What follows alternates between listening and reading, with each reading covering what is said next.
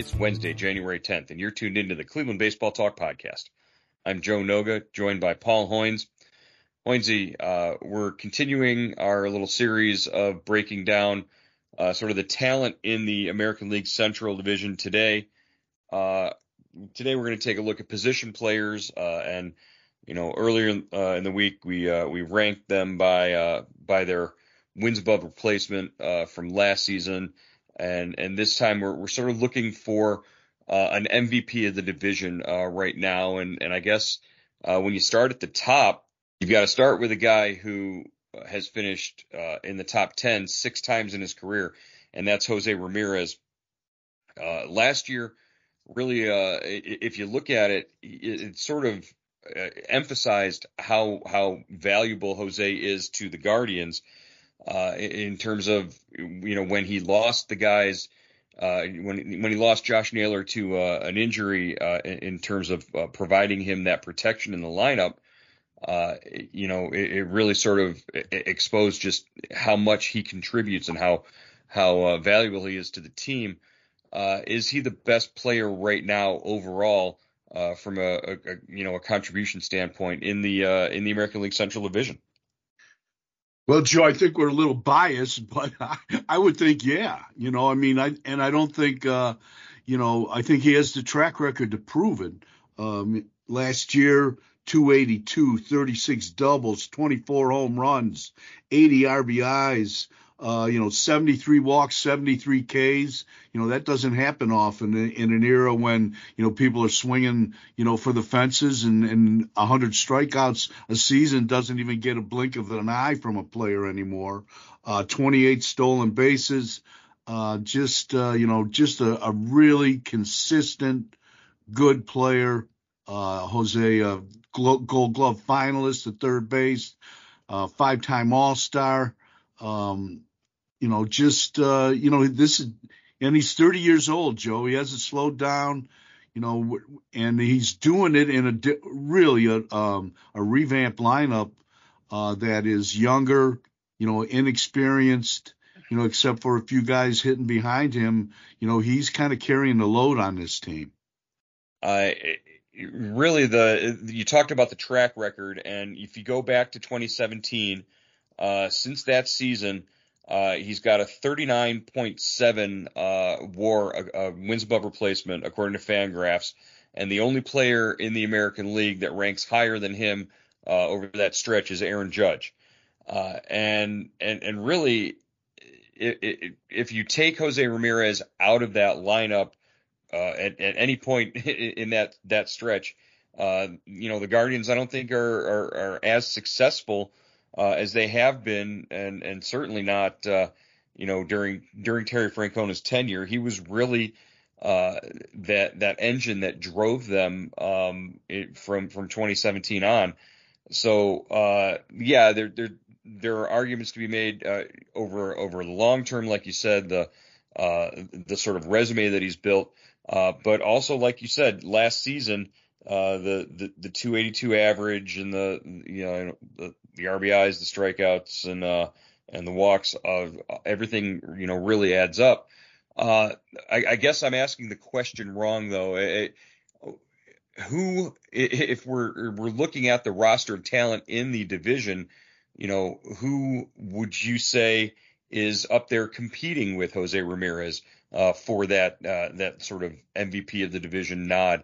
If you go by the pure numbers of it, Ramírez was second in the division according to FWAR last year. Bobby Witt Jr. actually had a higher wins above replacement according to Fangraphs, 5.7, and that's based largely on a lot of the things that José Ramírez himself does well, running the bases, playing defense. And Bobby Witt Jr. is a guy who maybe moving forward in the short term can be a guy that would challenge Jose atop the division. Yeah, Joe. Witt is 23 years old, number one pick of the Royals. He hit 276 last season. He went 30-40, Joe. 30 home runs, 49 stolen bases. And this is only his second full year in the big leagues. He does strike out a lot, 121 Ks compared to 40 walks, only a 319 on base percentage. But this is a kid that's still learning. He can run. He can play shortstop. He is. I don't know if he's a younger version of Jose Ramirez because he's not a switch hitter, but boy, oh boy, he's fun to watch. And, he is the future of the AL Central and probably and definitely the Royals. Yeah, he's a guy that, the Guardians are going to have to contend with for several more years. Probably, you would think that the Royals would want to keep him locked up as long as they possibly could. Really, the turnaround for him last year was on the defensive side. He was a below average defender in his rookie season, and he really made tremendous strides on that side of things. Made himself sort of a two-way player in that respect. The at bats and the hitting was there pretty much from the beginning for him. But where he made his strides was making himself a reliable defender, and that's now something that the Royals can sort of build around. Yeah, they were bouncing him back and forth as a rookie between third base and shortstop, Joe. And he's a shortstop. I think he showed that last season. Just really a fun player to watch. He's got speed. He's got power. He led MLB. He led the big leagues last season and with 11 triples, 49 steals. He gets caught 15 times. He's really. I mean, if you're gonna start a franchise, if you're gonna rebuild a franchise like the Royals are trying to do, he's a good place to start. Yeah, and there are other guys on that roster in Kansas City who maybe have been around a little while longer and have sort of, like you said, that track record. Obviously, Salvador Perez, he's in the sort of the twilight of his career, but this is a guy who can still impact games and carry a team at times. But even like young guys like Michael Garcia. He produced at third base. I think he's sort of that partner now for Witt over there at third, and they've got a guy. Vinny Pasquantino, missed a bunch of time last year with an injury, but he was a threat at first base. And MJ Melendez, another guy who is sort of has that potential to maybe emerge eventually and become a solid, consistent player. Just if we're looking for guys on that roster who could potentially, one day be in the conversation for, the best in the division. Yeah, they have a nice young core players like Melendez. Hit 16 home runs last season, 56 RBIs. A guy that interests me, Joe, Nelson Velasquez hit 14 home runs in only 40 games with the Royals last season. They've got Edward Olivares. Hit 14 home runs in 107 games last year. So, they're developing young players, and these young guys, they have some pop. They do strike out a lot of strikeouts, which is usually, kind of goes along with being a younger player. But definitely some guys to watch on the Royals team. And, Joe, they need it. They lost 106 games last year. Yeah, it's nowhere to go but up for the Royals this season. At the top of the division, you're talking about the Twins from last season, and really, if you look at their roster, they've got some potential MVPs for the AL Central on that list, but and guys with track records. Carlos Correa is a guy who has done it before, but last year was sort of a down season for him. He was dealing with a toe injury all year, and he really didn't come on, strong until the playoffs, really, where he sort of carried the team into the division series. But, you talk about a Carlos Correa as being the guy who sort of could challenge Jose Ramirez for, division MVP. Yeah, the Twins, really opened the pocketbook to keep this guy, to sign him. He only hit 230, like you were saying last season, Joe. 18 home runs, 65 RBIs. But really, clutch player, good shortstop. But he's got to stay healthy. He's got that ankle problem. He's just he has, but he did stay on the field. He played a lot of games. So I think, when you're that talented and you can, if you're halfway deep, if you can keep your good health, you're going to put up numbers. The one guy that's interesting on that team, Joe, on the Twins team, Edward Julian, kind of came out of nowhere. Second baseman, 263, 16 home runs, 37 RBIs. Just kind of a guy to keep your eye on, as the Twins transition from some of their veteran players. Yeah, they traded away Luis Arraez, who was that ultimate contact hitter, that guy who always put the ball in play, didn't strike out a lot, and could hit for a high average. And Edouard Julien really does sort of take that spot for them, and sort of carry on that tradition that they had been accustomed to with Arraez now in Miami. The other guy I want to mention there is obviously Royce Lewis, a guy who could develop into a Guardians killer. We saw it in flashes during the regular season last year. Hit a couple of grand slams, and really came up big in big moments for that team.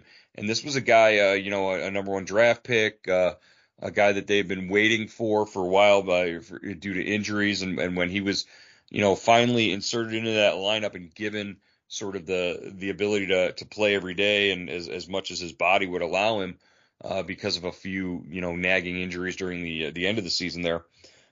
He really produced for them. He particularly produced down the stretch and in the playoffs. So there's a potential there for a young guy like Royce Lewis to grow into some sort of MVP credentials for the Twins as they move forward. Yeah, no doubt about it. Great swing, but but he has to stay on the field. He only played 58 games, Joe, last season. I mean, this is a guy that has had knee problems throughout his career, and not just nagging knee problems. I mean, blowouts. So this is a guy that they have to keep on the field. Reminds me a lot of Byron Buxton. Another guy with great talent on the Twins roster, but can't stay on the field. So they've got to keep Royce Lewis healthy, and if they do, he's going to be a good player. Well, you mentioned Buxton, and they did again. They opened up their pocketbooks again to keep Buxton around. How much are they committed to him as being an option moving forward? He's got to be able to figure things out and stay healthy and get on the field as well. Yeah, no, yeah, and they kind of, had him on a really kind of a limited program last year. He only played 85 games, hit 207, but what was 17 home runs and 42 RBIs. I mean, when he's on the field, Joe, he might be the best player in the division, but he can't stay on the field, and that's his problem.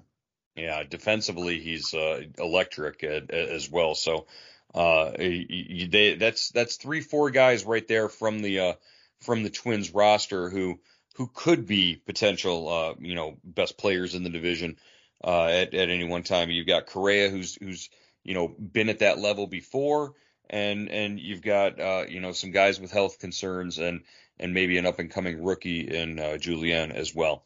So, looking at the Twins, that's what they've got.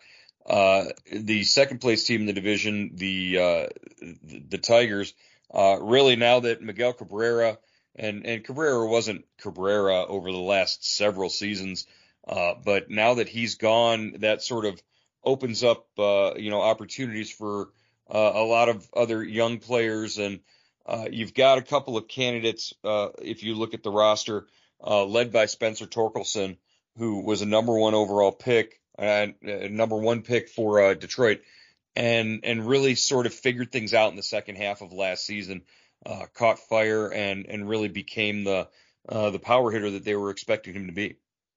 Yeah, Joe, there's a lot of pressure on this guy. Like you said, he was an overall number one pick overall in the draft, I think in 2020. He kind of struggled 2 years ago, but last year played 159 games, hit 31 home runs, 94 RBIs, big strikeout numbers, 171 Ks. But he's got some power, Joe, and he looks like he's only going to get better. He's settling in at first base, and he's really he's got when he comes to the plate, you don't want to miss his at bats. And if you're the opposing team, I think he kind of puts the fear of God in you. Well, and that sort of leads you to uh, he struggled. He's already been through sort of those early struggles and figured things out, and now is when it gets scary, I guess, for other opponents in the division like the Guardians, who are going to have to see more of Torkelson. The more he now, after he's figured things out, now he gets to grow and learn his opponents. So it gets harder to pitch to guys like him now, and we saw him produce against Cleveland late in the season last year. So, the idea of having to face him multiple times during the year, kind of scary. And again, this is a guy who, young, doesn't have the track record necessarily, in the conversation for division MVP, but, right now has to go out there and prove that he can do it multiple seasons. Yeah, and he's not the only guy on that Tigers team, Mm-hmm. Joe, that really kind of jumps out a little bit at you. Jake Rogers, a catcher, 21 home runs, 49 RBIs last year. Kenny Carpenter, who hit 20 home runs, 64 RBIs. And the guy I really like, and I think you feel the same, Joe, Mm-hmm. is Riley Green, the center fielder. Unfortunately, he got hurt last year. He hurt his elbow, and his season ended after 99 games. But this guy hit 288, 11 home runs, 34 RBIs, and he was made to play that center field in Comerica Park. Yeah, we saw him early, I think the season before, like, one or two series after he made his debut. And I think we saw him, it was around July, and he came out and was just hitting everything. He was on base like, four or five times in the series, and was, I thought at the time, I was like, oh man, this guy's going to be a lot to deal with over the next several seasons. And like you said, he plays on both sides of the ball. He gets on base, and he can drive the ball. That ballpark is it's not too big for him, and certainly defensively he can make plays in the gaps. So yeah, hopefully he can come back from whatever injury concerns he had. Riley Green, one of the up and coming talents in this division. But again, when you look at the Tigers roster, those are the guys that jump out at you. The one that surprised me was Zach McKinstry in terms of where he finished the season, ranked in Fangraphs WAR. He was among like the top 10 players in the division because of his defensive versatility and because of his ability to play all over the field and get on base. He had 21 doubles, 4 triples, 9 home runs. He only hit 231, but he posted a 1.2 wins above replacement. And you don't really think of McKinstry when you think of MVP of the division, but here he is among the top 10 in those advanced metrics. Yeah, Joe, I think every good team, needs a guy that can, float around the infield, help out in the outfield, and just do a solid job. He can play every position. You're not going to lose something defensively, and he can add something offensively. And if you look at the good teams, the playoff teams, they all have a couple of guys like that because versatility has become so important, in the last 10 to 15 years in the game that, he's a prime example of that. Yeah. Finally, we come to the basement of the division in the White Sox, and really, as I'm looking down their 40-man roster, and I'm looking at what they can put out there on the field. It's pretty much Luis Robert. He hit 38 home runs last year. This is a guy who has the defensive tools, can run the bases. He's really an explosive type player. And when he can put it all together, he might be a candidate to be, not just the AL Central Division's MVP, but the American League MVP. But it's not going to happen when he's on a last place team and a team that's a mess like the White Sox are. Yeah, Joe, he's an exciting guy. He's one of those guys that the White Sox signed. You kind of sight unseen, gave him a long-term contract before he even got to the big leagues. But he can play center field, Joe. He can go get the ball. And like you said, he's got pop. He had 264. He finished third in the American League in home runs last season with 38, drove in the 80 runs.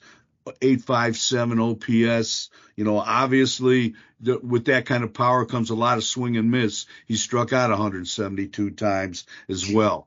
Wow, 172 times. That's a lot. That's quite a bit. That's a lot of swing and miss. But it's right up there with Yoan Moncada, who I guess would be the only other guy with maybe the potential to have an MVP type season in the AL Central. Moncada is just a guy who, they had a lot. You talk about expectations from that franchise. That's what, when he first arrived, that was he was supposed to be the guy that was the centerpiece of that lineup. And it just hasn't worked out for him that way. He's struggled up and down. At times he'll figure things out, but then, he goes into slumps and is easier to pitch to. Yeah, and at times he looks lackadaisical, Joe. I mean, We've seen him a lot. That's a terrible defensive team. Maybe they'll get better with Tim Anderson, a free agent, and it doesn't look like he'll come back because he had all sorts of trouble at shortstop when it came to defense and when it came to bobbing and weaving, from a right hand from Jose Ramírez. But Moncada, I mean, he drives me crazy. He would drive me crazy if I had to manage him because, one day he looks like an all-star and the next day he kind of doesn't run after, he makes an error and he doesn't, he doesn't hustle. I don't get it. But he's got to have some talent. But that whole White Sox team, they kind of, if Roberts is your best player, fine, but your other good players, they have to set the tone too, and it doesn't look like they do that on that team. Yeah, guys at the plate that could, maybe step forward for them. Eloy Jimenez, another guy who has dealt with injuries in the past, and you look at him and you say, here's a guy who could hit 40 home runs, and you just don't know why things haven't clicked for him, and part of it has been injuries with him as well. So the White Sox are in a shambles, and right now, really you can circle Luis Robert. Once in a while, maybe once or twice a season, you can circle Yoan Moncada as guys who are potential threats in a series if you're playing them. But other than that, not a lot of guys scare you in that lineup and on that roster. Now I want to circle back to the Guardians, and we talked about Jose Ramírez on this roster, on this 40-man roster. Is there another player right now who has the potential, maybe in a 1-year breakout season, to be thought of along the lines of a division MVP as compared to everybody else in the AL Central, and maybe surpass Jose in a one season sample size for his contribution to the team? Yeah, I think the guy hitting right behind Jose, Josh Naylor, has that ability, Joe. We've seen him, improve, dramatically over the last 2 years. His power numbers have gone up. His batting average has gone up. Last season, He hits 17 home runs. He leads the team with 97 RBIs, has an 843 OPS, plays 121 games. I think obviously they were being a little careful with him because of the broken ankle injury he suffered in 2021. But we're seeing a guy emerging right now, Joe, and I think he's going to be one of the best, most productive hitters in the division. And he's bringing along the glove as well, improving in that category. I think he earned the trust of the organization there at first base as well last season defensively, and personality wise, I think he brings with him everything that you want to see in a guy who could be put front and center as an MVP candidate. We haven't seen the Jose Ramírez decline years beginning yet. I think we're maybe a few years away from that.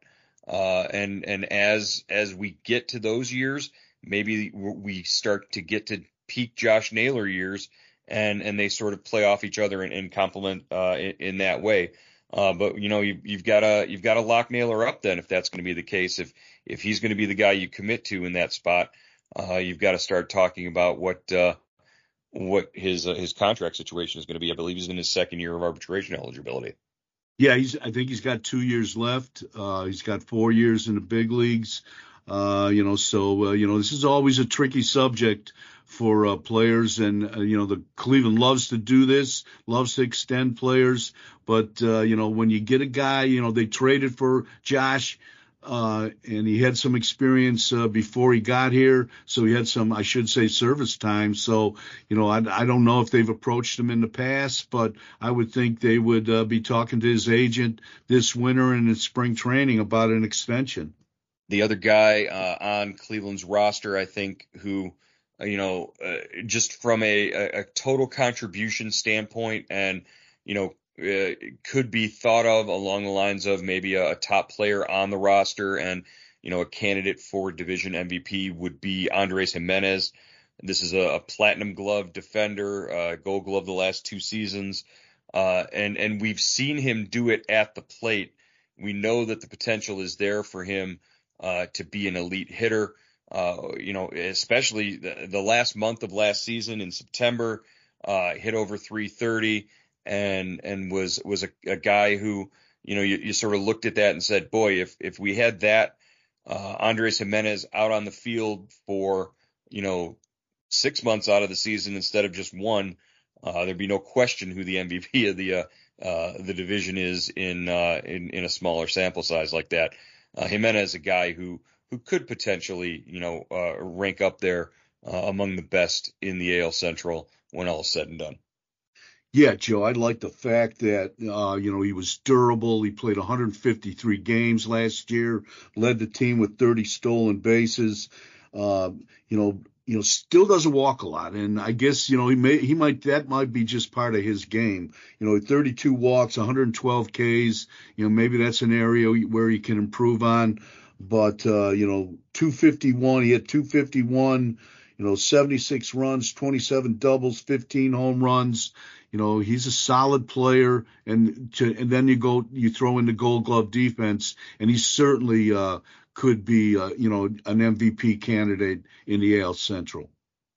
All right, that's how Jose Ramírez and the Guardians stack up in terms of a mythical AL Central MVP against other rival teams in the division. Want to remind our listeners about Subtext, our subscription text service. You can log on to cleveland.com/subtext or send a text message to 216-208-4346 to subscribe for $3.99 a month. You get all the hot stove updates and the latest news on the Guardians from Hoynesy and from me as we head towards Guards Fest. We'll get you all the roster of players appearing there and, all the tips and tricks on navigating that fan festival. And then as we head towards spring training, a lot more information coming out. Hoynesy, are you ready for Guards Fest a week from Saturday? It's sneaking up on us, man. I'm ready, Joe. I'm ready for something to happen. This has been a quiet winter, man. Yeah, it really has. There really hasn't been much to debate, discuss, talk about because the team really just hasn't made any big moves. Yeah, and I don't know what, we knew when the offseason started that this would, that they were not going to be, big players in the free agent market. Even last year, they were either, they Zanino and Josh Bell, they went big time on those guys.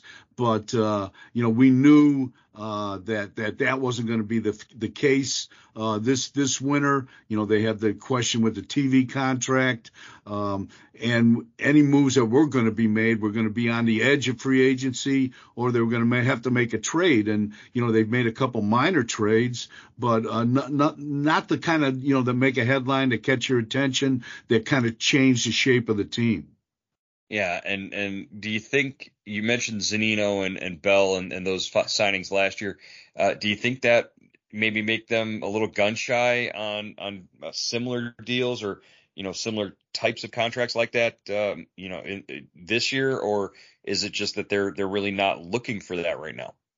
I think it's a matter of money, Joe. I think if you're a GM or a director of baseball operations, you can't be afraid of the free agency. I mean, you've got to take your chance. You got to at least stick your big toe in the free agent pool. And I just think the resources are not there for them to make a big play for a significant player.